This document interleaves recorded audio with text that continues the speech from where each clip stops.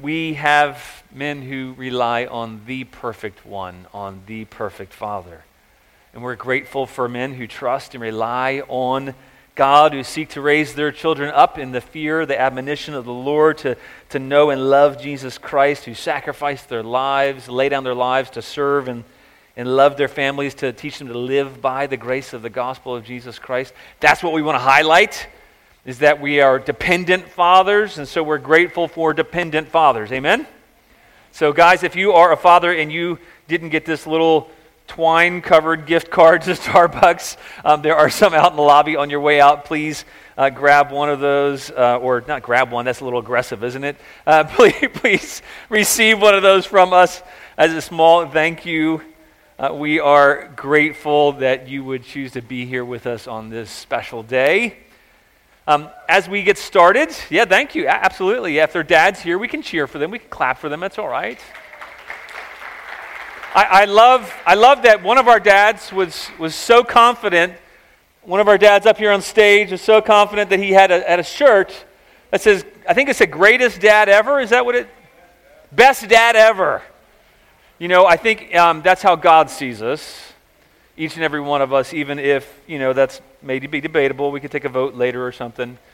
But I love it because that's actually how God sees us. Dads, you are probably more often aware of all of your weaknesses and failings and may not dare to wear a shirt like that, but you know what? That's how God sees you in Christ.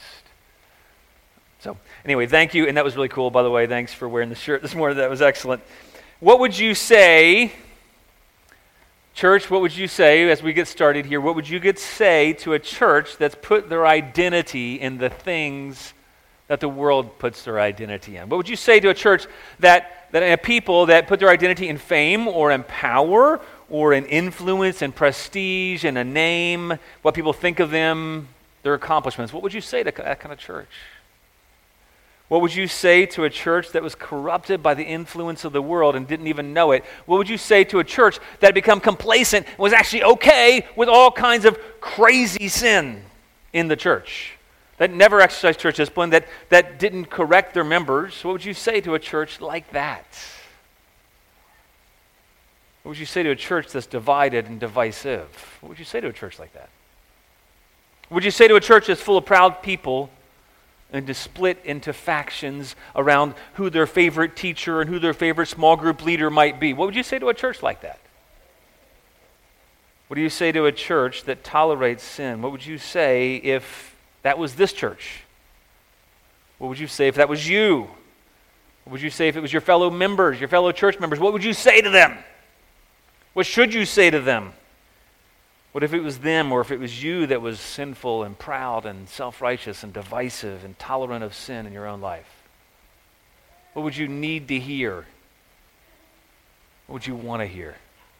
You see, in God's mercy, by His kindness, he gave some specific words to people just like that. He gave words to people like you and me, people who are proud, who tolerate sin in their own lives, who are self-righteous, who tolerate being like the world around them, who put their identity in the things that the world puts their identity in. Because if we're honest with ourselves, that really is us. I don't mean that correctively, like this is a messed up church, but you know what? To some degree, we all are messed up, right? We're all messed up. We're all tempted to put our identity in things that the world puts our identity in. We're all full of self-righteousness and pride. We all tend to judge each other. We all are tempted to separate into factions, right? And we need to hear God's word that is just as timely. When it was written around 55 AD by this guy named the Apostle Paul, inspired by the Holy Spirit, he wrote a letter to a church in Corinth. And they needed to hear what God had to say about them and to them. And you know what? These words are relevant today. And as I was reading through the entire book or letter to the Corinthians, I was just struck with how many commonalities there are between them and us. Now, I don't mean specifically that we're seeing those kind of gross sins in our church specifically, but you know what? We see them in the church in general. And we see some of the very same seeds of these sins in our lives. And what do we need to hear? What did the church in Corinth need to hear? Well, I think really the first three verses of 1 Corinthians 1 is what they needed to hear to begin with. Because you know what I would want to do if I was in a church that was full of this corruption that they were full of? I'd want to just correct them. What do you do when your fellow believer sins egregiously? Don't you just want to correct them? What do you think they need to hear to begin with? Isn't it just correction? But that's not what we hear. Look down your Bibles in 1 Corinthians 1. Turn your Bibles to 1 Corinthians chapter 1. We're just going to read the first 3 verses here. We're going to kind of open up the letter to the Corinthians. We'll be in the letter to the Corinthians for a long while in the church. I'm not going to guarantee how many weeks. I made the mistake in John of guessing how long it would be, but actually it was only about 3 Sundays longer. I guessed a year. It was 55 weeks, I think, in the book of John. We're not going to be 55 weeks in Corinthians, but I don't know how many, right? But we're going to be in this book to the Corinthians because it's relevant to us to know how do we live when we're surrounded by a culture that doesn't love Jesus, that isn't serving him, that isn't living for him. How in the world can we live for him? How can we live holy lives in the middle of an unholy world? So turn your Bibles to 1 Corinthians 1. Read God's holy, inspired word together. Paul, called by the will of God to be an apostle of Jesus Christ Jesus, and our brother Sosthenes, to the church of God that is in Corinth, to those sanctified in Christ Jesus, called to be saints together with all those who are in every place, call upon the name of our Lord Jesus Christ, both their Lord and ours. Grace to you and peace from God our Father and the Lord Jesus Christ. Let's pray. Father, may we hear these words to the church in Corinth as words spoken for us. May we hear you speaking through these words timelessly today. May we hear what we need to hear. May we learn what we need to learn. May we put our hope in you as a result. God, for all those who are aware of their sinfulness, may we hear these words. May all those who are aware of somebody else's sinfulness, may we hear these words from you. God, may we find our authority, our identity, and our hope in you. In your word we pray. In your name we pray. Amen. Well, these verses speak something that we need to hear, that the church in Corinth needed to hear. They didn't immediately need to hear correction. He didn't say, Paul didn't write and start saying to you, hey, you Corinthian church, you're messed up, and let me tell you, you got to change. He does correct them, but he doesn't start with that correction. He starts really giving them 3 important things. He starts giving them an authority. He starts by saying they need to see that their authority is God's word, that he is actually mitigating the word of God to them. He's an apostle of Jesus Christ. They need to see that their authority comes from God's word. They also need to see that their identity flows from God's word. And then they need to see that their hope is in God's word. Because you know what? If people are in need of correction and all they hear is correction instead of who God's word says they are and where their hope is, there's no hope for change. First thing that Paul tells them, though, is something that might be strange to us. He gives them authority. He tells them who he is, who is speaking here, and he tells them who he is. He says, Paul, I'm an apostle. Now you might think, well, that's kind of arrogant, Paul. Why are you doing that? Well, because they need to hear that they have an authority that's not them, and it's not the world around them. They need to hear that they have an authority that comes from God. It's mediated from God through Jesus to Paul directly, and this is God's very words to them. They need to hear that because they were living by other authorities. They were living trusting in other hopes. You know what? We're tempted to do that too, aren't we? We're tempted to live as if maybe political figure is your authority, or a health figure is your authority, or as somebody around you is your authority, that you're living by them. And that's your authority. And to some degree it's true. I mean, people can get into trouble when they don't understand who their authority is, right?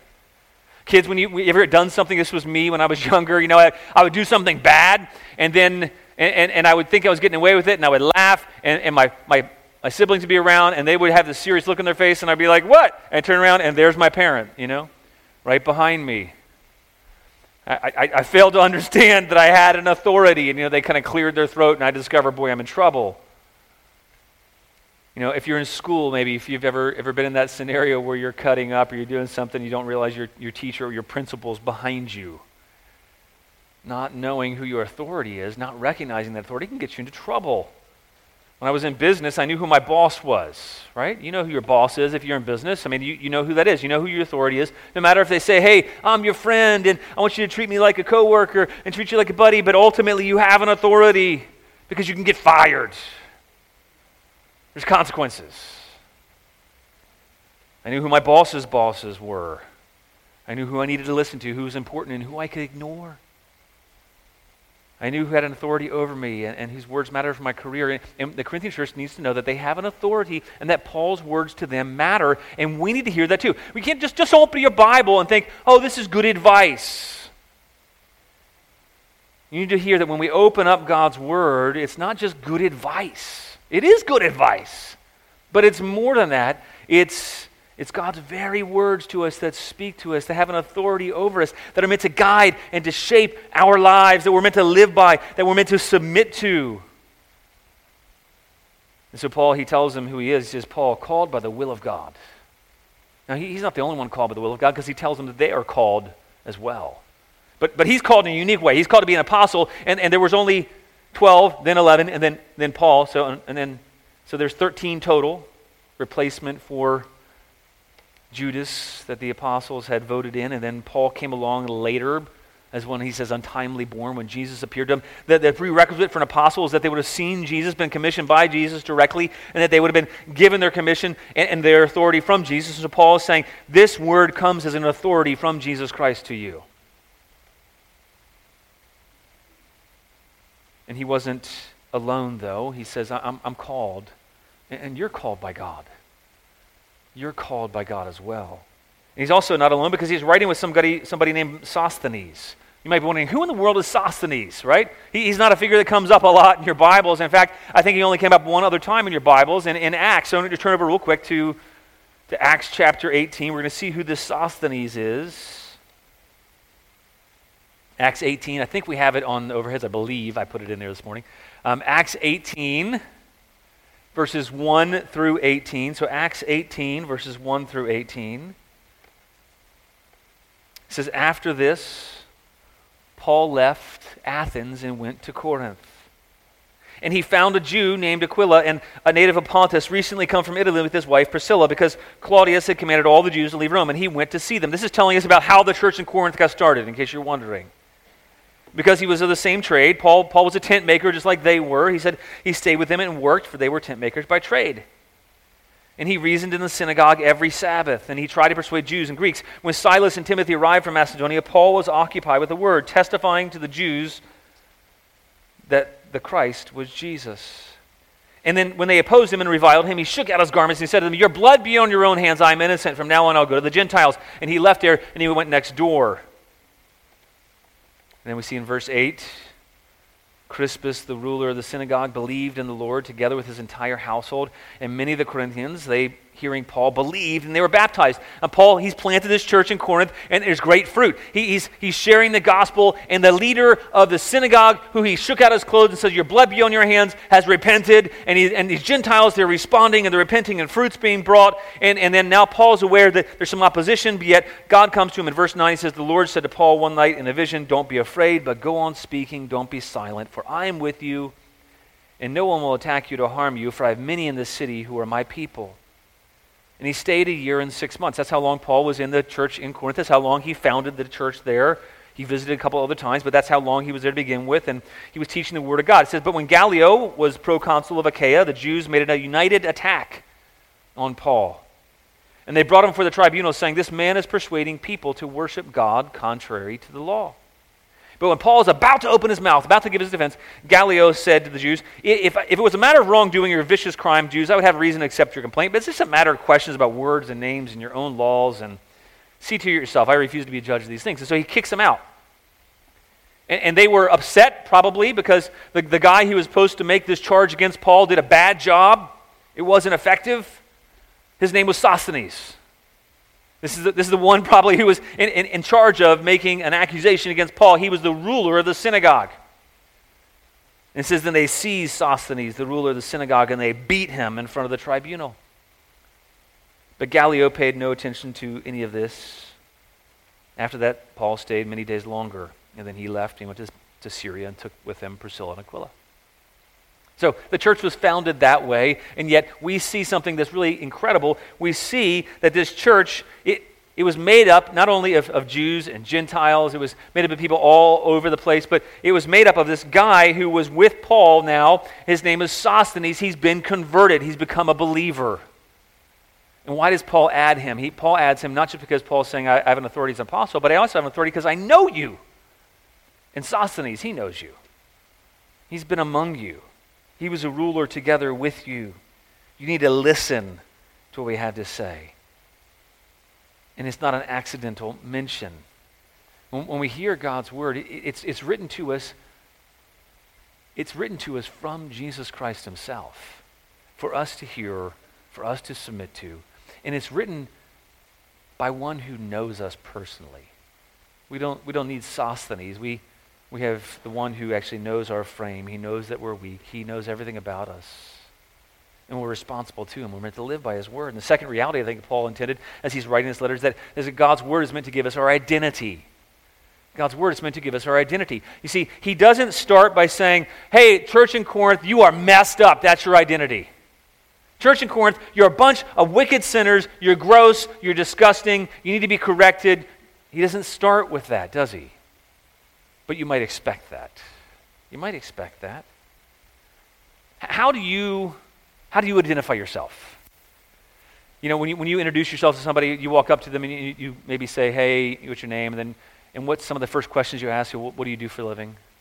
Why? We try to categorize each other, right, into our identity. We try to figure out what people are like, what their identity is, and we form our identity based on what people do maybe, or how wealthy they are. Maybe it's by your likes, your dislikes. How do you think of other people in the church? How do you think of their identity? What do you think of other people in the church? Is it their accomplishments? Is it their position? Is it what they do or have done?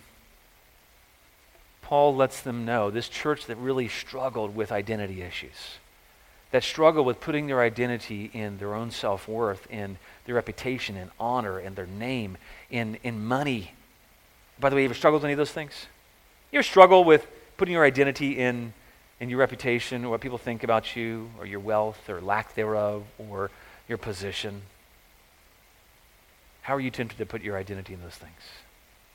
Well, Paul, he reminds people who were putting their identity in those things actively, he reminds them where their identity is.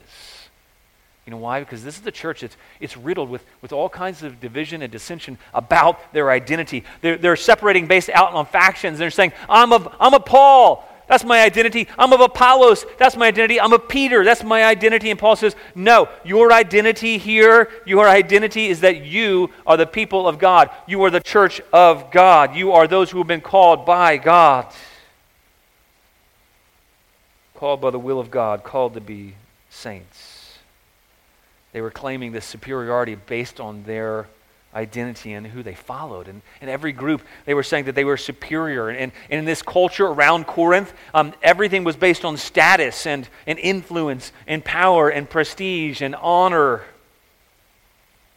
Corinth wasn't about old money, because about 146 years before, or 150 years beforehand, they had been destroyed. And then Corinth had been rebuilt maybe about 100 years prior to this letter, and they become a prosperous city really quickly because they were situated in this little land piece right between the mainland of Greece and this little Peloponnesian peninsula. And there's this little 4-mile wide bridge of land that is called the Isthmus of Corinth. And then Corinth was right there.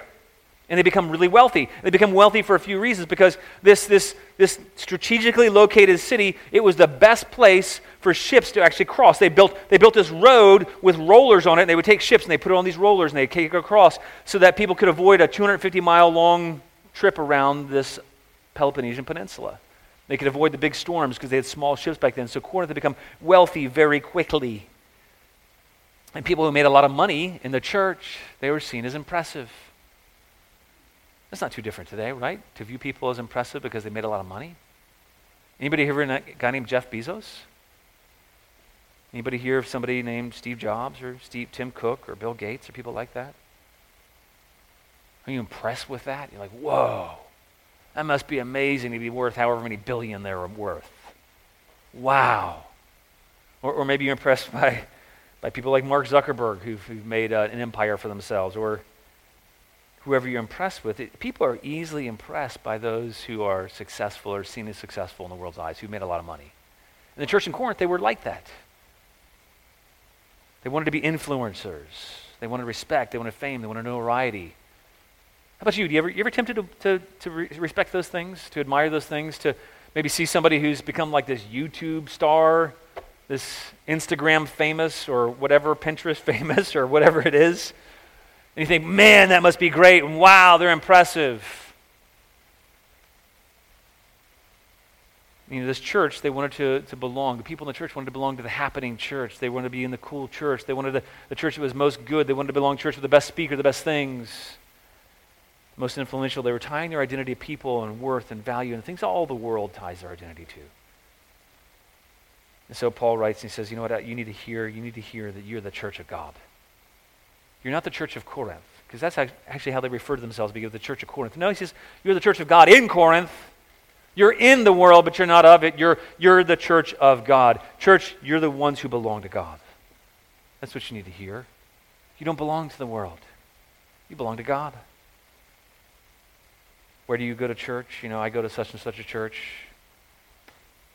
Oh, isn't that so-and-so's church? Isn't that Stephen Furtick's church? John Piper's church? Isn't that Will Broadus' church? Isn't that Perry Noble's church? Isn't that Richard Phillips' church? Isn't that... They were identifying themselves that way. I don't think everybody who does that, they're being proud, but think about it. We're not that. We're not identified by who our pastor is, who the speaker is. I don't ever want you thinking of this as Matt Rawlings' church, Aaron Campbell's church.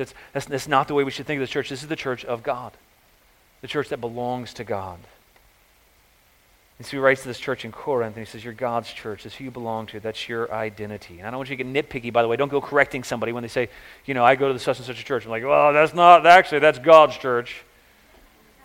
Don't do that. But Paul focuses on their identity. How do you think of yourself?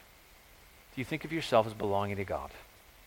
Do you think of your fellow Christian, maybe in this room, or maybe your fellow Christian you have a difficulty with who's not in this room?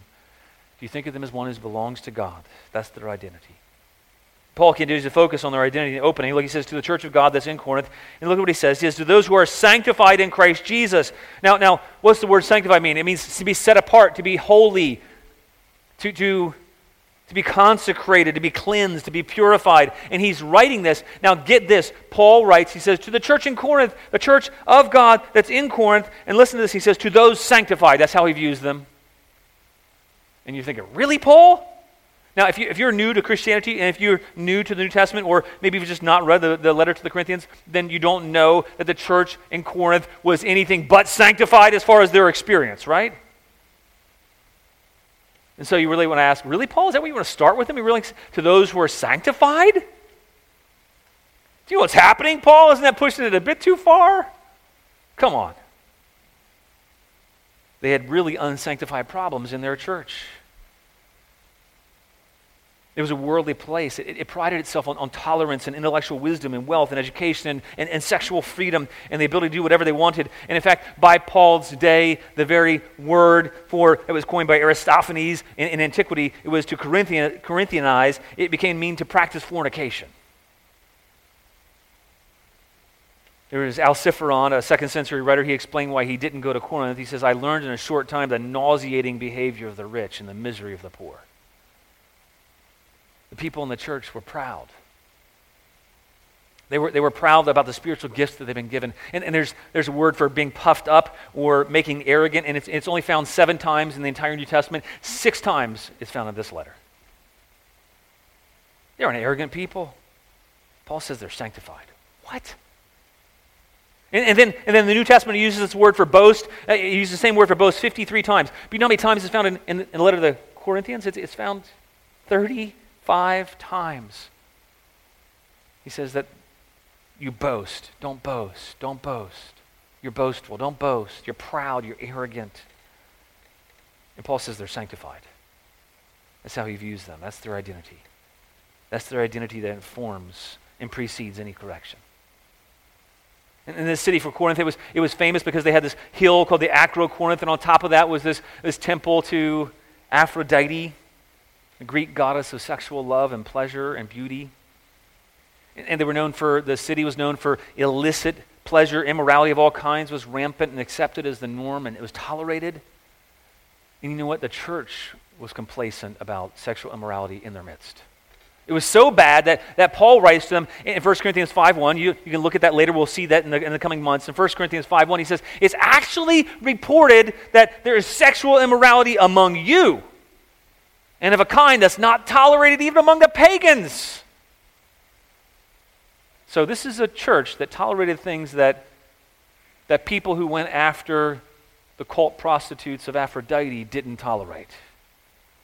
And Paul says they're sanctified. Makes you raise your eyebrows a little bit, right? Like, what, Paul? They're sanctified? How can you call them this? There's all kinds of infighting in the church too. Paul, he corrects things. He says, you're taking each other to court. You're suing each other. Instead of reconciling biblically, you're going straight to court. And instead of giving up your own rights, you're demanding your rights. And then other ones of people, they were using their freedoms to do whatever they wanted. And they were like, I don't care if this meat was sacrificed to an idol. And they say that, hey, I'm eating this meat in the name of whatever, Zeus.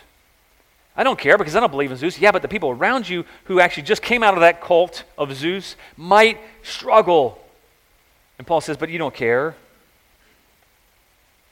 They got together. This is so bad. In 1 Corinthians 11, he says, in 1 Corinthians 11:17, he says, I don't commend you.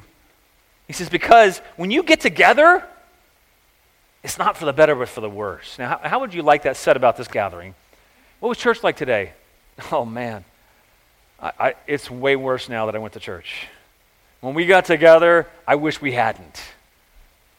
And that's what Paul says. When you get together, it's not for the better, but for the worse. You make things worse by having church.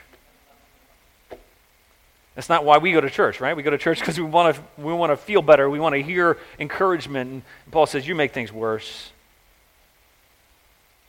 The rich, they bring foods to their community meals where at the end of the meal they supposed to celebrate communion together. And instead of doing that, the rich would bring all this food and brag about their food and then wouldn't share that. And then they wouldn't even share the bread and the wine. And so the poor actually didn't receive communion when they were supposed to. And the rich were getting drunk.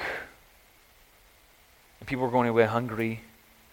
And yet people are priding themselves as a church, and they're priding themselves based on their spiritual maturity because they had these gifts and happening things were going on in the church. And man, there was prophecies, there was tongues, there was healing, there were all kinds of crazy things going on in church. It was great, but they were proud and they thought because they were wiser, that's why these things were happening. And yet Paul says to those sanctified, what in the world? How could he call them sanctified? Sanctified? The Corinthian church? Paul, really? Isn't that overstating it? But you know what? That gives us hope, doesn't it? When you get up in the morning, what about you? When I look in the mirror, when I first get up in the morning, when I first get up, my first thought is not normally, man, I'm totally sanctified. I'm holy. That's not the first thing I think of. I don't know about you. Maybe it's just me. I'm not primarily aware of that. Now, it's not that I shouldn't be, but you know, when you get up in the morning and you're aware and you're thinking you're a loser because you just remember all the things you forgot to do the day before and all the things you've got to do today, and you're more aware of your sins and your failings and your weakness, when you're more aware of your own tolerance in your own life of maybe sexual immorality and lust in your heart, in your mind, when you're aware of your pride, your idolatry, when you're aware of all that you're not, just how unholy and unrighteous and unsanctified you are, what do you need to hear first? You need to hear that your confidence to even get up, your confidence to try again that day, to start anew that morning, is the fact that if you placed your faith, your hope in Jesus Christ for the forgiveness of sins, is that God has made you sanctified. That's who you are. That's your identity. That's what they needed to hear too. That's what that church full of messed up people needed to hear. That's what this church full of messed up people needs to hear. I don't go to church anymore. My wife met a lady this past week, and she was like, yeah, I used to go to church, but I don't go anymore because it's full of hypocrites. And I'm like, yeah, sure it is. But we're hypocrites. We need to admit it, And then we need to hope in the fact that we are those who have been sanctified, not because of us, but in Christ Jesus. We're not sanctified. We're not holy in ourselves. Let's not pretend that we are. Let's not pretend that in and of ourselves we're good enough, okay? We're not. But here's who we are. He says to those sanctified in Christ Jesus. Oh, thanks be to God that we are sanctified and holy in Christ Jesus. That's where our identity is. And that's what you need to hear if you're going to have any chance of changing. Any chance to stop sinning. It doesn't start with correction. It's not because those things don't need to be corrected in their lives, and not because those things don't need to be corrected in your life. There is much in need of correction in my life and your life too. But there's hope. There's hope for change because we've been sanctified. We've been made holy and righteous. You know what that means? That means we can come before God. Because if you weren't sanctified, if you're not sanctified, there's no way you can come before God to have any kind of help. All you can expect is judgment and wrath from God. And here's the crazy thing. If you've been made sanctified, you will never, if you have put your trust in Jesus Christ, this is what this means. If you put your trust in Jesus Christ and you trust that He was punished for all of your nastiness, all of your unworthiness, all of your sins, if you put your trust in that, the fact that God punished Him for everything you've done, past, present, future. You hear the future part, by the way, too? If you put your trust in God for that, because He says He has taken all the things that you deserve to be punished for, because you know what? You do deserve to be punished. You did, at least. But He's taken every bit of that punishment, every guilt, every condemnation you feel you deserve. He's taken that if you put your hope in Christ, and He's put that on Christ. And so now no punishment remains, no condemnation remains. You've been sanctified. That doesn't mean you're perfect right now. It means that He's declared you perfect. He's declared you holy. He's declared you sanctified. He's declared you as set apart for Him. Now you can come before Him without any fear of rejection. That's how I need to start my day. Oh, Lord, I know who I really am, but Lord, you say who I really am. That's my identity. I need to be reminded of who my identity is. That's what you need to be reminded of. Messed up church, messed up believer, your identity is in Jesus Christ. You're sanctified in Him. You have all the worth and ability you need. That's your hope. That's your identity. Correction and change in your life, it starts with the hope that we have in Jesus Christ. It rests on the fact that we've been called, we've been set apart, we've been sanctified. And in God's calling, He's called us. His calling was effective. It woke us up from our sins. His calling drew us out of darkness. His calling drew us to Him so that we could hear Him. His calling made us alive so that we could respond and call on His name. And if you called on the name of the Lord and been saved, then you can be sure that you've been sanctified and called to be saints. He says you're saints. Now, when I think of the word saints, I think of somebody in this, Middle Ages picture with this golden halo over them, and maybe it's Athanasius or whoever your favorite saint is, or Augustine. But that's not reality. The reality is that each and every one of us has been made saints. Not by the vote of some pope, but by God's decree. And what it means is that you've been voted on by God. You are a saint. You are a holy one before God. You know, we're prone, I don't know about you, but we're prone to discouragement. Anybody here ever prone to discouragement? You can raise your hand, come on. If you're ever prone to discouragement, you're ever prone to be aware of feeling like you can't change. You ever feel like you can't change? Here's the hope. You've been sanctified in Christ Jesus. You are saints in Him. You've already been made new. You've already been made holy. And here's the other news too. So have all the people around you who have put their faith in Jesus. Now, I don't think everybody here is a believer. I want it to be the case. But for all those who are, here's our hope. Boy, your fellow believer who you are annoyed with, who talks too much in small group, or who doesn't talk at all in your small group, or who just goes on and on, who bothers you, has preferences and opinions that you don't like, that you clash with, they are your fellow sanctified believers in Christ Jesus, and they are saints. And you don't just need to be viewed that way, they need to be viewed that way too. Instead of primarily being aware of correction that they need, they first need to hear who they are in Christ, and so do you. You know, maybe You ever gotten frustrated with somebody? Somebody else because they sinned against you yet again? And you thought, how could they? You ever had the thought? Come on, be honest. I mean, how could they do that? Maybe it's your brother or sister. Or maybe it's your parent or your child or somebody in your small group or somebody you looked up to in church or somebody you're disappointed with who let you down. You thought, how could they do that? I can't believe it. The people in Corinth must have been tempted that way. Paul must have been tempted that way. Paul was a human, by the way, after all here, right? He started the church and he left and he's like, how in the what in the world? But he doesn't do that. He says, you need to know who you are. You belong to God. You are saints. You are sanctified. That's where we're going to start, church.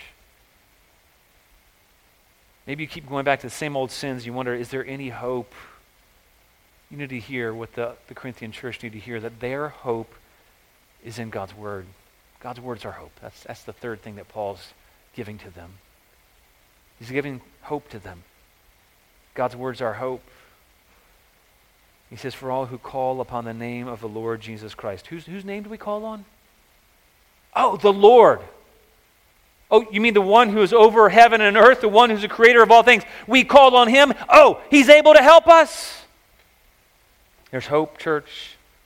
There's hope for you. There's hope for me. There's hope for the fellow believers in the church who are messed up. There's hope for the church in Corinth. He's the Lord, and not only that, he's the resurrected Lord, and that's going to be a theme that we see reappear all throughout this book. Really, our identity in Christ and the fact that God's word and the identity has an authority over us and the hope in Christ, that's really what Paul unpacks the whole rest of the letter. They are an unholy church. They're living unholy lives, but they've been made holy. They've been made sanctified. They've been made holy ones. And yet Paul tells them, you need to remember who you are and live with him as your hope. And what that looks like is saying no to ungodliness, grounding everything in Jesus Christ our Lord. Grounding your hope in Christ Jesus. Grounding your hope is that we have a Lord. He is able. He is strong. And how do we know that? Because he's been resurrected from the dead. He has power over life and death. He has power over your life and my life. He's strong. He's conquered death. There's hope for you to change. There's hope for your fellow believer to change. Why? Because we call on the name of the Lord Jesus Christ. And here's the other part of our hope. He says, their Lord and ours, he says, grace to you. Oh, our hope is that because we've been made sanctified, because we've been made saints, because we've been made holy, we do receive grace. We can receive grace. We will receive grace. Because we've been made holy, we can come before a holy God and not receive judgment, condemnation, punishment, but we can receive grace. And God's not angry with us anymore. He says, peace. Because you've been sanctified, because you've been made holy, grace and peace are ours. That's our possession from God. That's what God gives us. That's his disposition towards us, to all those who have been made holy in Christ Jesus. That's good news, right? That's good news. We have hope. We have a great Lord, Jesus Christ, who gives us his grace, who gives us his peace, who's made us holy in the midst of an unholy world all around us. And we're called to be saints. That's our calling. Along with everyone in every place who calls on the name of the Lord. We're not in this alone. That's our hope, God's grace, his peace. And he's not left us alone in that either. It's nice to have the favor of somebody rich and powerful. But it's even better to have the favor of God. It says, you have God's favor. Church, if you're in Christ Jesus, you have the favor of God, the most powerful being in existence, who ever has existed. And you have peace with him. He could squash you, and it would be right, and yet he doesn't, because he's put all punishment on Jesus. So now you have peace with God. We receive grace and peace, the very favor of God from God and the Lord Jesus Christ. And that's what we need. Church, if you're going to change, if we have hope for change, if the Corinthian church is going to change, they needed to hear they were sanctified. They were holy. They've been made holy. And now they're going to hear how can they live holy in the midst of an unholy world. That's just really the theme of the book, the letter to the Corinthians, is living holy in the midst of an unholy world. Living holy in an unholy world. But how do they do that? Where does it start with? Oh, it starts with realizing that God's our authority, and if we've trusted in him, that he's made us holy. He's our identity. Our identity is in Christ Jesus, and that he's made us sanctified and holy, and we have favor, and we have hope, and so now we can live holy lives. Amen? That's our hope, and let's give that hope to each other as well. Let's pray. Get the band, go ahead and come up and we'll sing.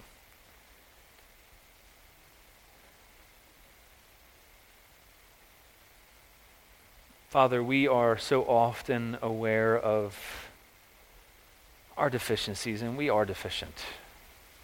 But God, you are the all-sufficient one who has made us completely holy, righteous in your sight, for all who've called upon your name, all who trusted in you. God, I know that there may be some here who have not trusted upon you, and not called upon you, not placed their faith in you. I pray that you would enable them to do that, to repent, to believe, to turn away from their sins, and to put their trust in you. And then, God, I pray for us as a church that you would give us joy. Joy in our identity in you, that we would set aside putting our identity in anything else. Lord, we would see that you're our authority, and you tell us who we are in you, and that our identity is found in you, that God, you've made us righteous, and you've made us holy, and that we have hope because we have your grace and peace. Father, I pray for specifically every dad who's aware of their inadequacies. God, would you give them hope that they have received grace and peace from you, that they are sanctified, that they are holy in you, so that they can then start to be the dad that you've called them to be. God, I pray for all of us here the same thing. God, may we revel in the fact that you have made us sanctified. Messed up people have been made sanctified. And Lord, may we rejoice and may we sing full of gratitude. In your name we pray. Amen. Let's stand and sing.